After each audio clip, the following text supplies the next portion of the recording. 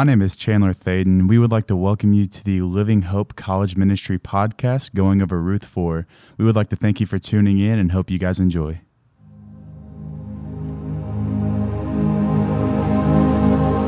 Lord Jesus, you alone are worthy of our praise. You're the name that's above every name. Thank you for the truth that we see in Philippians 2, that you came and you humbled yourself when you were obedient to the point of death, even death on a cross. And therefore, our Father has highly exalted you, King Jesus. You have the name that's above every name. And at your name, every knee bows and every tongue confesses, because you are the Redeemer. Lord, you have saved us from our sin. You've saved us from the penalty of death that we could never pay. So God, we come here tonight to offer our worship to you.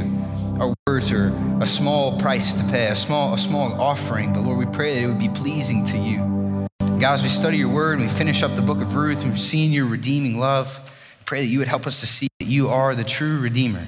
You're the Redeemer that our hearts have longed for, that we so desperately need. We thank you for this beautiful picture that we see in the life of Ruth and Boaz. And God, we pray that you would bless us as we study your word tonight. It's in Christ's name we pray. Amen. Thanks. You guys can go ahead and grab a seat. I wanted to say thanks to Jayla and Aaron and the hospitality team for getting all the pizza together. So if you enjoyed the pizza, would you please help me to thank them for...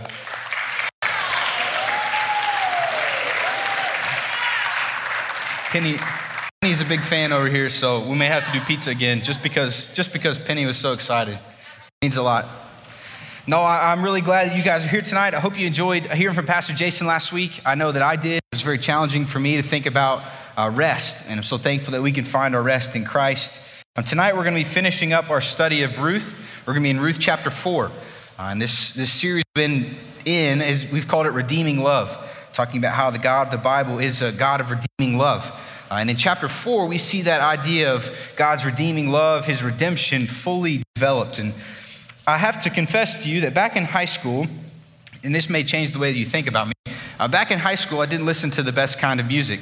I was a big fan of Drake and Amigos and pre-Christian Kanye. I liked a lot of those kinds of guys, and I used to drive a Hummer, and in the back of my Hummer, I had two 12-inch subs, and it shook the whole road as I was driving down the road. But anyway, I used to listen to some of those guys, and I also used to listen to a guy named Eminem. And I don't know why, because his music is so angry. But Eminem it was one of my favorites. And funny enough, I like to make a joke that everybody's a theologian. But Eminem is a theologian. And Eminem asks a question in one of my favorite songs that we're going to ask tonight. So one of my favorite songs that Eminem sings is The Real Slim Shady. And if you don't know the line the chorus, it says, "I'm Slim Shady, yes, I'm the real Shady. All you other Slim Shadys are just imitating." He asks, "So won't the real Slim Shady please stand up?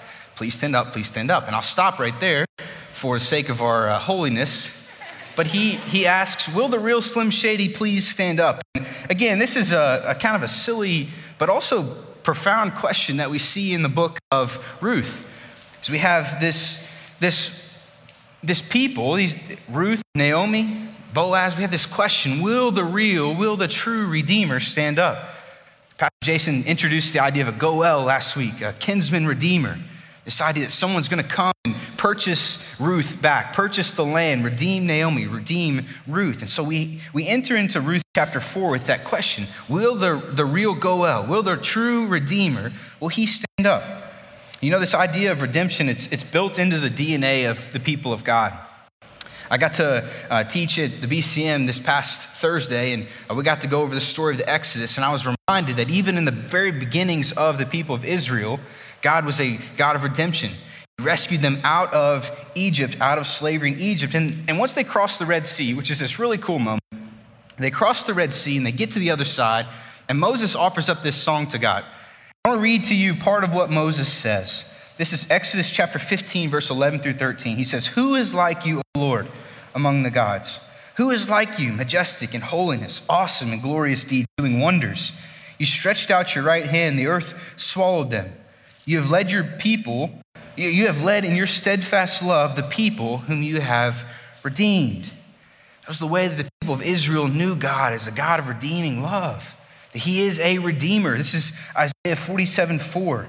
Our redeemer, goalenu is the Hebrew word, to redeem. The Lord of hosts, Yahweh Sabaoth, that's his name. You're our redeemer, the Holy One in Israel. So Israel's history began with redemption out of slavery in Egypt into God's promised land. And the God that they worshiped is and was a redeemer. And so it only makes sense that if the DNA of the God who redeemed his people, they would have the same kind of DNA that he has, DNA of redemption. And you see this when you study the Old Testament law. I know we knocked the book of Deuteronomy and the book of Leviticus and the book of Numbers, but there's some really cool things in those books. God's communicating his character to us. He's showing us his holiness. And one of the things that God, he puts in the books of Deuteronomy and Leviticus is this idea of redemption. And so here's how it worked. If there was an Israelite family who was just so broke that they couldn't do anything, couldn't eat, they could sell their land into and basically get some money back so that they could buy food. And it would be the job of their kinsman redeemer, someone who's a relative of theirs, to buy their field from them or to buy the field back from the person that they sold it to. And that's the process of redemption. So they took their field, they sold it to someone else, and then they had a wealthy relative that would buy the field back from the person that they sold it to and give it back to those people. So that family could keep their inheritance, that they could keep their family name going on. So that was the first part. That was called the redemption of property. That's in Leviticus 25, verse 23 through 34. And if they become so poor that they had to sell themselves and their land into slavery, well, then you had the process of buying their freedom back. If you remember what we studied in the book of Hosea, Hosea's wife Gomer, she basically gave herself away. And Hosea had to go and buy back his wife. She had to pay a ransom price for his wife to return. He was buying her freedom. And then finally, if there was a man who died and he left his wife without any children, they couldn't work the land anymore, right? So there's no way they could provide for themselves. There were no sons. Then it would be the responsibility of a nearest male relative to step in and to marry this widow, to have children, and to enable that family line to continue. That was called a levirate marriage. That's in Deuteronomy 25. But levirate marriages weren't a matter of love. They were primarily about the preservation of a family, primarily about preserving this line. But as we've already seen in Ruth chapter 2 and chapter 3, Boaz, who's attempting this kind of levirate marriage to redeem Ruth, he's not interested in just preserving the family line. He loves Ruth. And even though for his sake, he's interested in redeeming Ruth and Naomi because he loves her and because he sees her as a worthy woman, there's still another person that's closer. So we left off the end of chapter 3 with Ruth going to Boaz saying, spread your wings over me, redeem me. You are a redeemer. And Boaz says, that's great. I would love to do that. But there's a guy that's closer to me. You have a closer relative. And so Boaz ends chapter 4 by saying he's going to go and talk to this redeemer, this would-be redeemer who's closer to Naomi and Ruth than he is. And so we end chapter 3 with this kind of tension that Boaz wants to redeem Ruth, but there's somebody that's closer. So now together, let's read chapter 4, verse 1 and 2 of Ruth. So we're getting started. So it says, now Boaz had gone up to the gate, and he sat down there. And behold, the redeemer of whom Boaz had spoken came by. So Boaz said, turn aside, friend, sit down here. And he turned aside and he sat down. And he took 10 men of the elders of the city and said, sit down here. So they sat down. So you imagine this picture in your mind. There's an old school town. It's the town of Bethlehem. And think about whatever you think about when you think about Bethlehem. Think about this old gate. It's kind of how I think about it, that there's maybe a wall around the city and there's this old gate. And at this old gate, this gate's really important. It's where the village leaders sat. I went on a mission trip to West Africa when I was in college, and it was really cool. We went to this country where there was a city, but then we left the city to go to the bush, is what they called it, which is where a lot of these kind of tribal villages were. And you would go, every time you went to a new village, you would have to go to the town gate, and you'd have to talk to the elders of the village. And you try to find a person of peace, somebody that would go on your behalf and say, hey, these guys are okay, they're good to be here. So we had to go ask permission from the village elders to be there. The village elders were the ones who oversaw all the business. If there was conflict, they were the ones who resolved all of that. And so here at this beginning of Ruth chapter 4, you see Boaz doing that same thing. He's going to the village elders, and he's going there, and he's hoping that this guy's gonna walk by. This Redeemer who's nearer than he is gonna walk by. And guess who comes walking by? That guy, that Redeemer. And if I could encourage you with anything throughout the entire book of Ruth, if you've heard absolutely nothing else, is that you would see in the book of Ruth that there are no coincidences. There are no coincidences with a sovereign God.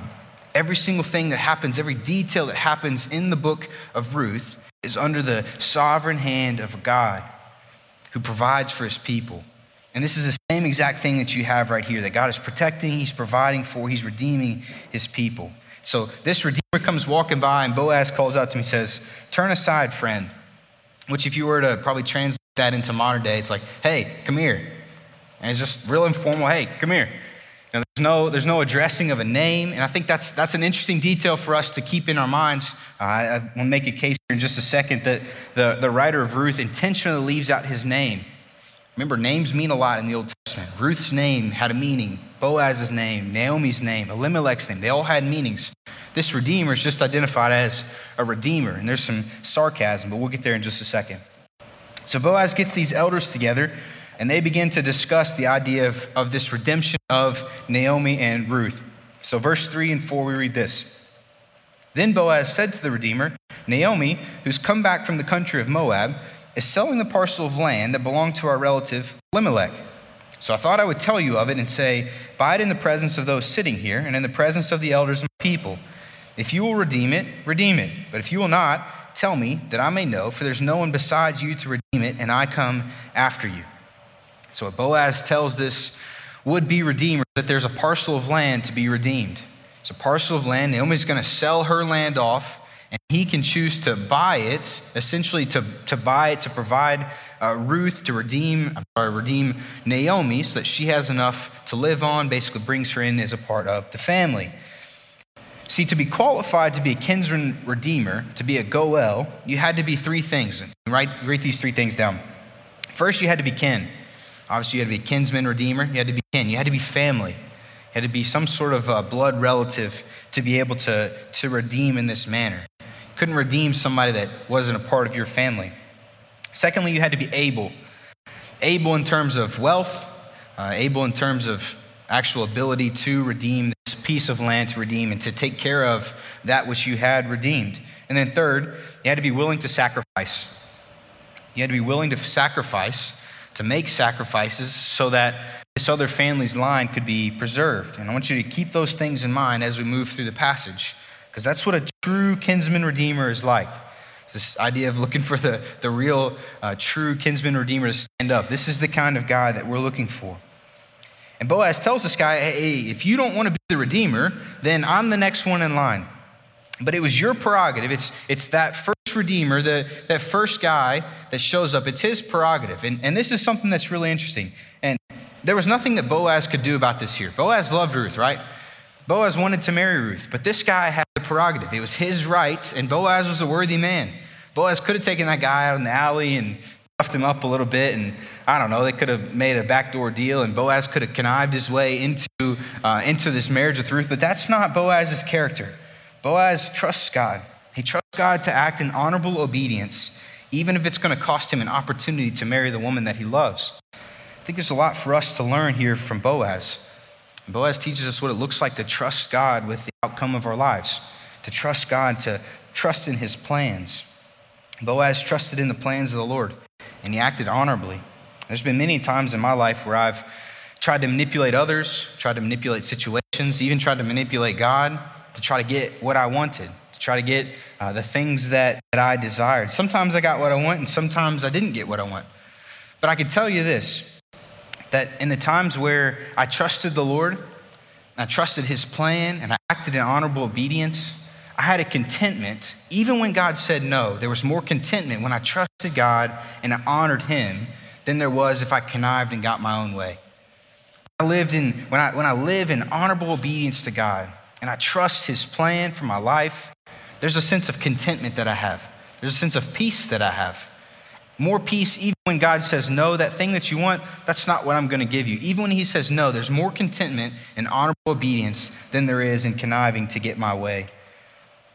Boaz had a lot to lose here, but he was willing to trust God with the outcome. And so he tells this redeemer, it's your right to do so. It's your right to redeem Naomi and to buy this parcel of land. And the redeemer responds, he says, I will redeem it. And all the romantic people in the room are like, your heart's broken, right? You think, oh, Boaz is going to be this guy. Boaz is going to be the redeemer. And it doesn't seem right that this guy is going to do it. And you would be right to say that. But I just wanted to raise some tension in your mind. Just for a second, you might have thought, oh, maybe Boaz isn't the guy. No, Boaz is the redeemer. And I had to take a line from my friend Chase Jasper. Chase sends me, he sends me videos on Instagram from the TV sales guy. His name's Ed Valenti. It's the guy that says, but wait, there's more. I don't know why he does that. I don't know where Chase is, but he sends me those all the time. And that's the same kind of situation that's going on here, right? So the guy says, I'll buy this parcel of land, no big deal. And Boaz says, but wait, there's more, because with this land comes Ruth. Ruth needs redemption too.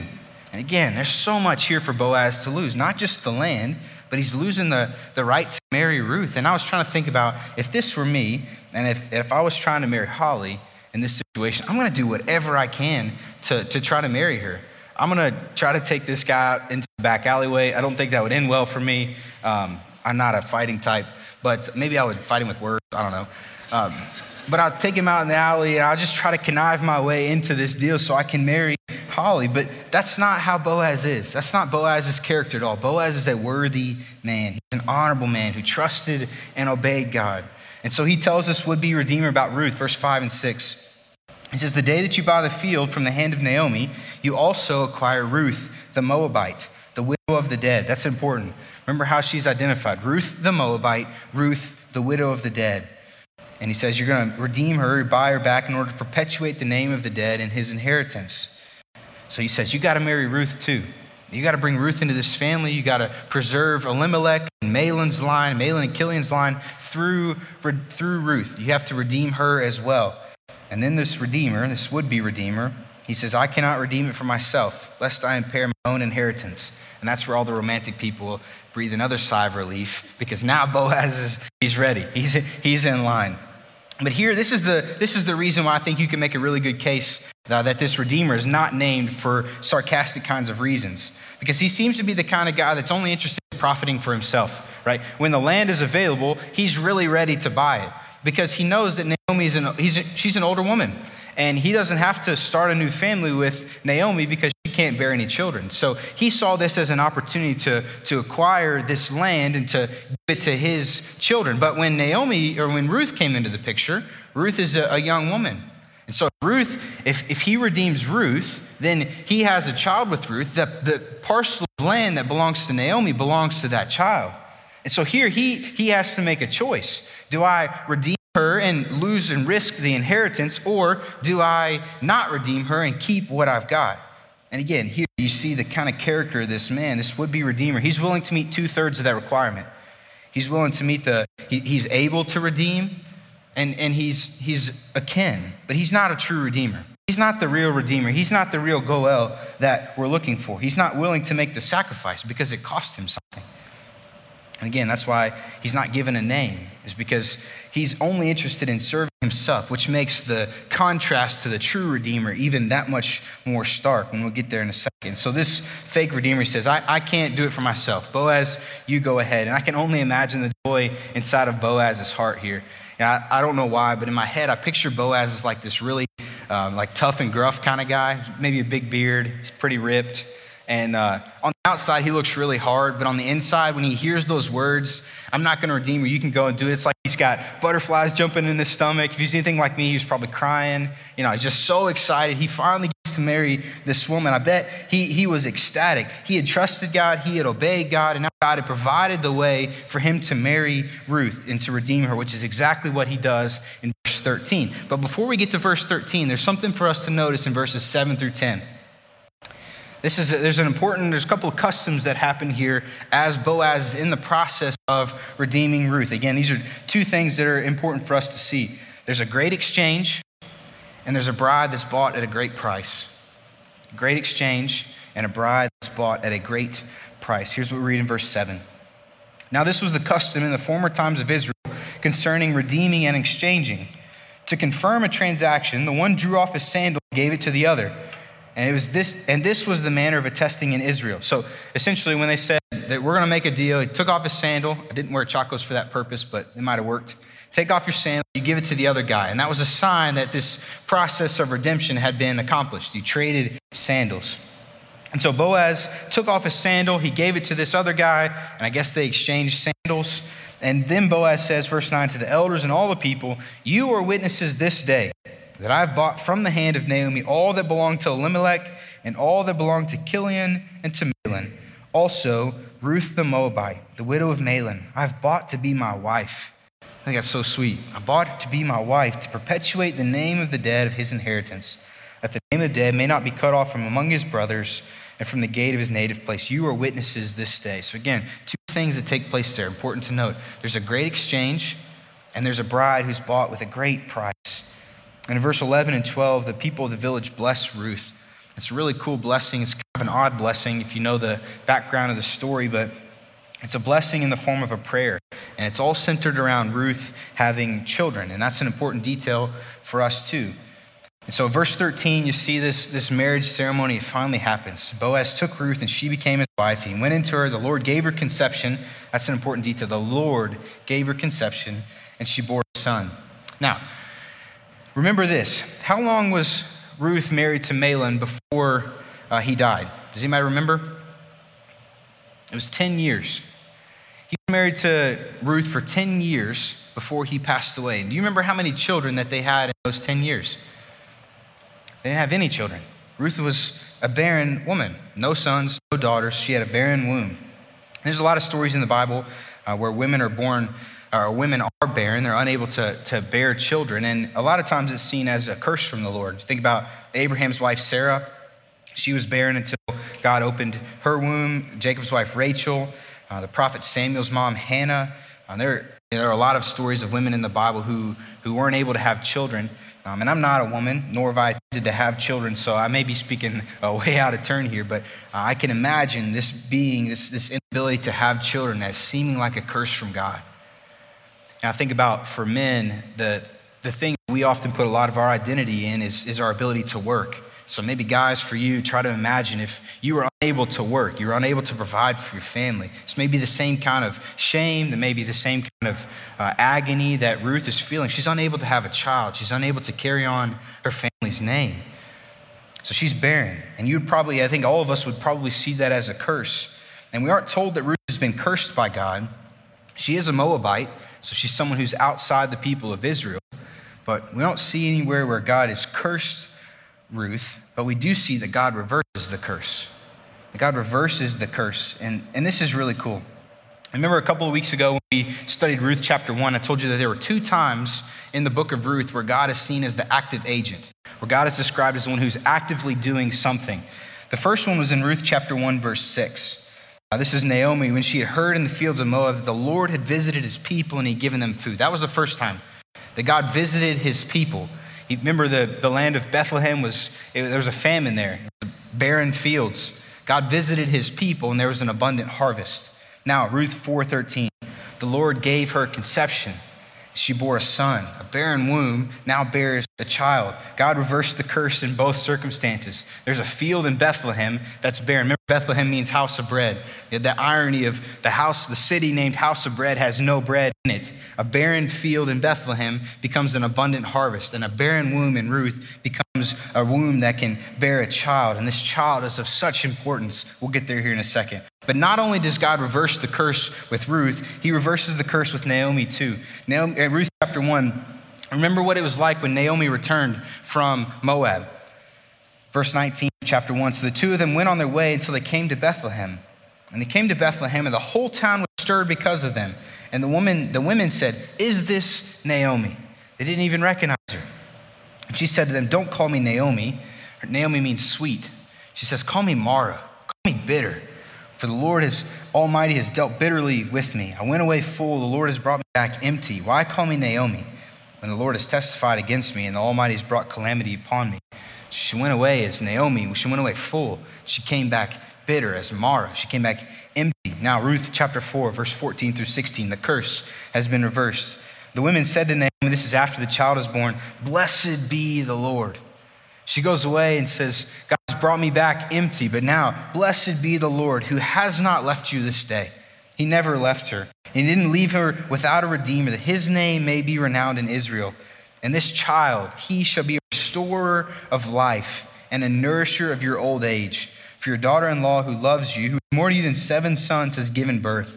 And then Naomi took the child and laid him on her lap and became her nurse. So again, Naomi, her name means sweet. She goes away and she comes back totally empty. Her name's Mara. But here she has this child that the Lord has blessed her with and has given her this sense of new life. When she went away and came back in Ruth chapter 1, they questioned, is this Naomi? When she's sitting here, they said, "Blessed be the Lord." Isn't that cool? You have this famine to abundance. You have barrenness to a child. There's bitterness to a blessing. There's empty to full. And even with Ruth, you have a stranger to the people of God who becomes a member of the family of God. God reversed this curse through a redeemer. And look at who this baby boy is. Verse 17. And the women of the neighborhood gave him a name, saying, "A son has been born to Naomi." And they named him Obed. I think it's a good name, Obed. He was the father of Jesse, the father of David. You guys know who King David is.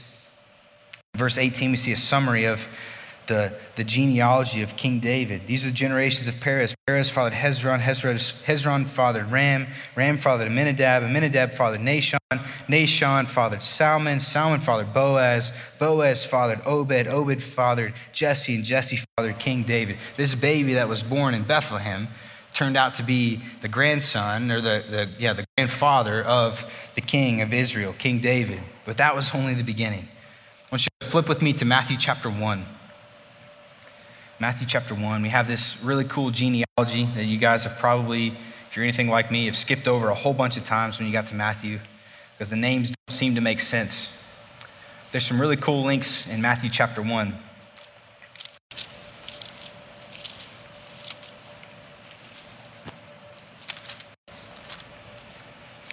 It's Matthew chapter 1, starting in verse 1.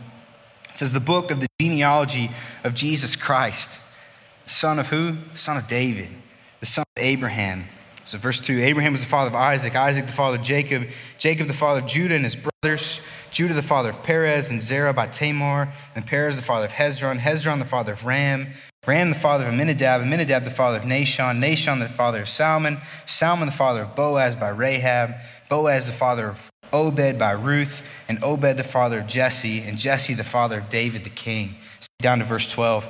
After the deportation to Babylon, Jeconiah was the father of Shealtiel, Shealtiel the father of Zerubbabel, Zerubbabel the father of Abiud, Abiud the father of Eliakim, Eliakim the father of Azor, Azor the father of Zadok, Zadok the father of Achim, Achim the father of Eliud, Eliud the father of Eleazar, Eleazar the father of Mattan, Mattan the father of Jacob, Jacob the father of Joseph, the husband of Mary, of whom Jesus was born, who is called the Christ.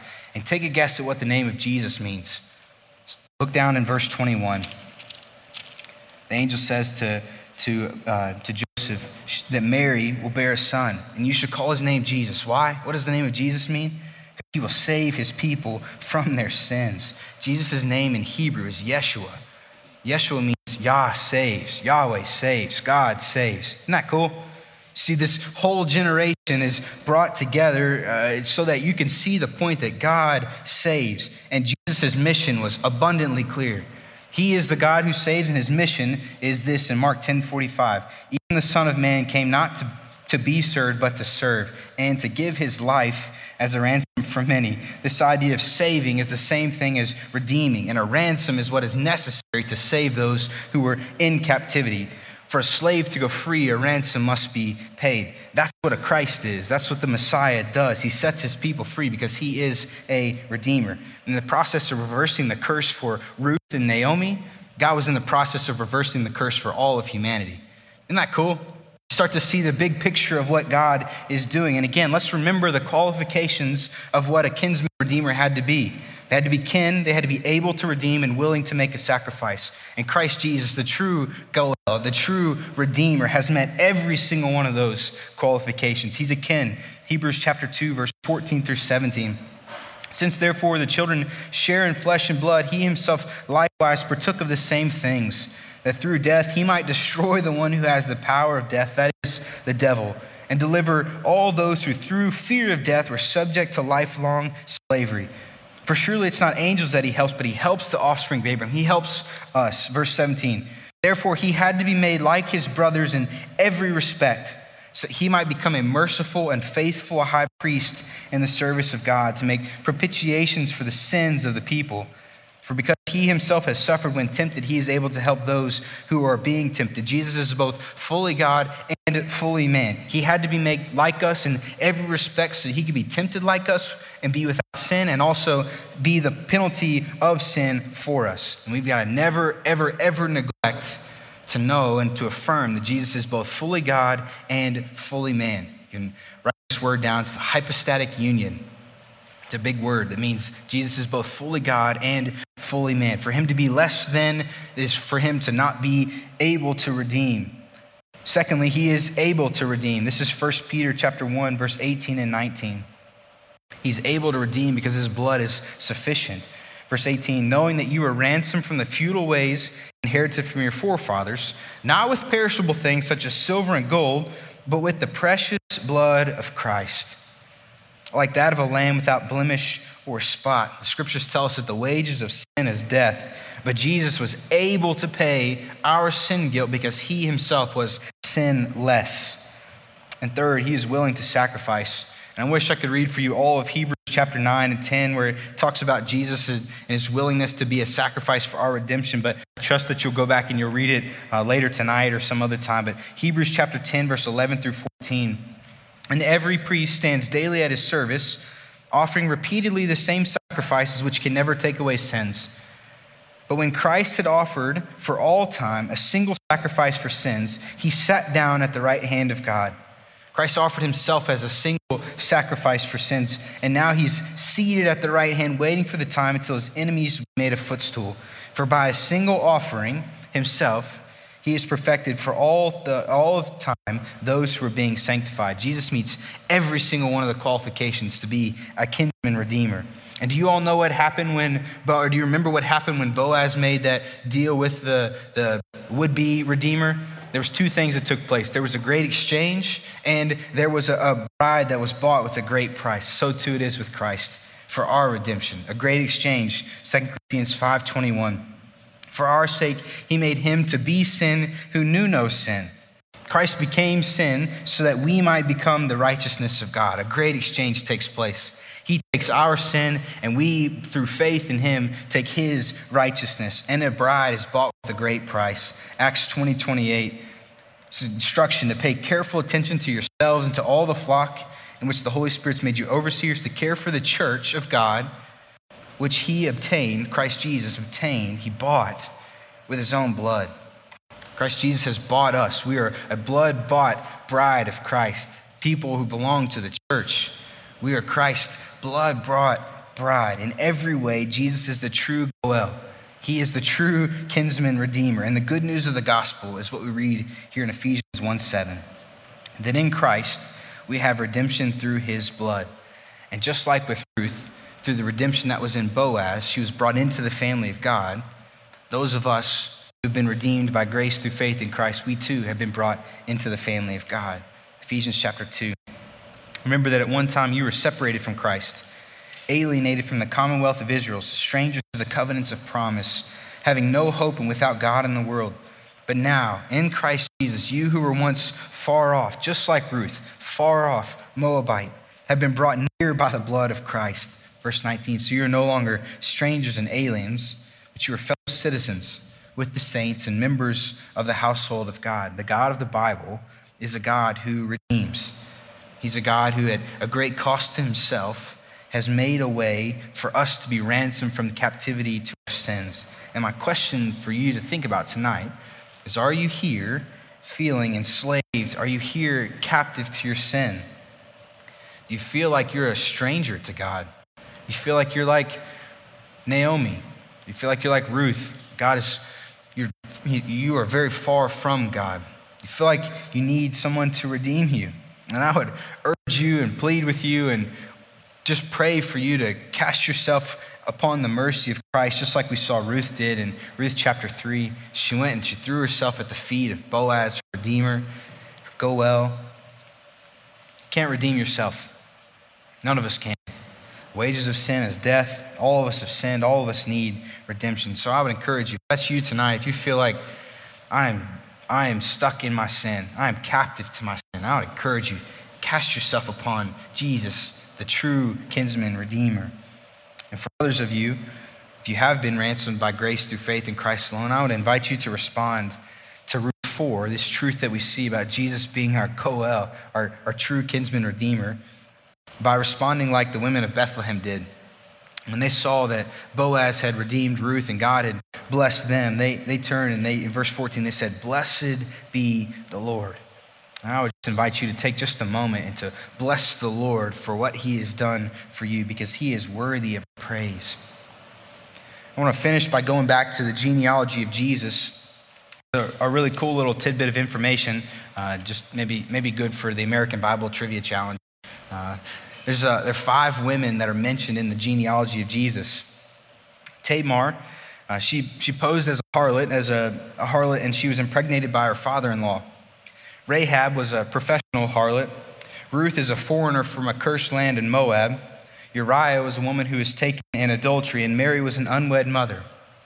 And in each of these, you have a less than favorable history coupled with the work of God through their lives that produced a Redeemer who was perfect and who was sinless, who was perfect and God can take sinful people. The point of that is to say God can take sinful, broken people, and he can bring them in, and he can produce a perfect, sinless Savior, because he is a God who redeems. And I just invite you, if you don't know him as the God who redeems, that pray that tonight would be that night for you. Because Christ Jesus has come, and the true Redeemer has stood up. He stood up and he gave his life for you and I. He was lifted high upon a cross for you and I.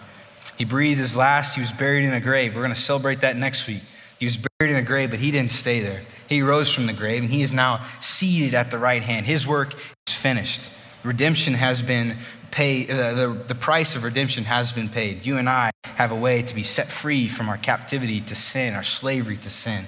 And so if you're here tonight, you've never trusted Christ, would you just cast yourself upon his mercy? And if you have trusted Christ, would tonight just be a night that spurs your desire to praise him? Because he is worthy of all of our praise. He is our Goel. He is our true kinsman redeemer. Let's pray together. Father, we thank you so much for who you are and for what you've done for us. We thank you for the good news of the gospel, that Christ Jesus has come and given his life so that we might be free. And Father, we thank you for this truth that we see here in Ruth chapter 4 about the true kinsman redeemer, Lord, that you are our Goel, that you are the God who redeems us. Thank you for Christ Jesus and his death and his resurrection that has provided for the redemption. His blood has provided the redemption of our sins. And pray, Lord, tonight, if there are any in this room who don't know you as their kinsman redeemer, and they need to, pray that your Spirit will work on their hearts in such a way that they would be drawn to repent and to believe, to cast themselves upon your mercy. Lord, there's nothing we can do to redeem ourselves. We are born in sin, and we are dead in our sin. God, you give us new life. And we thank you that through the redemption that we have in Christ Jesus, that the curse of sin has been broken, the curse has been overturned, and we have the hope of eternal life. And so God, we pray that, again, if there are any in here that don't know you, that tonight would be a night of salvation. And for those of us who do know you, that we would marvel at the fact of you are our kinsman redeemer. You are our kin. You became like us.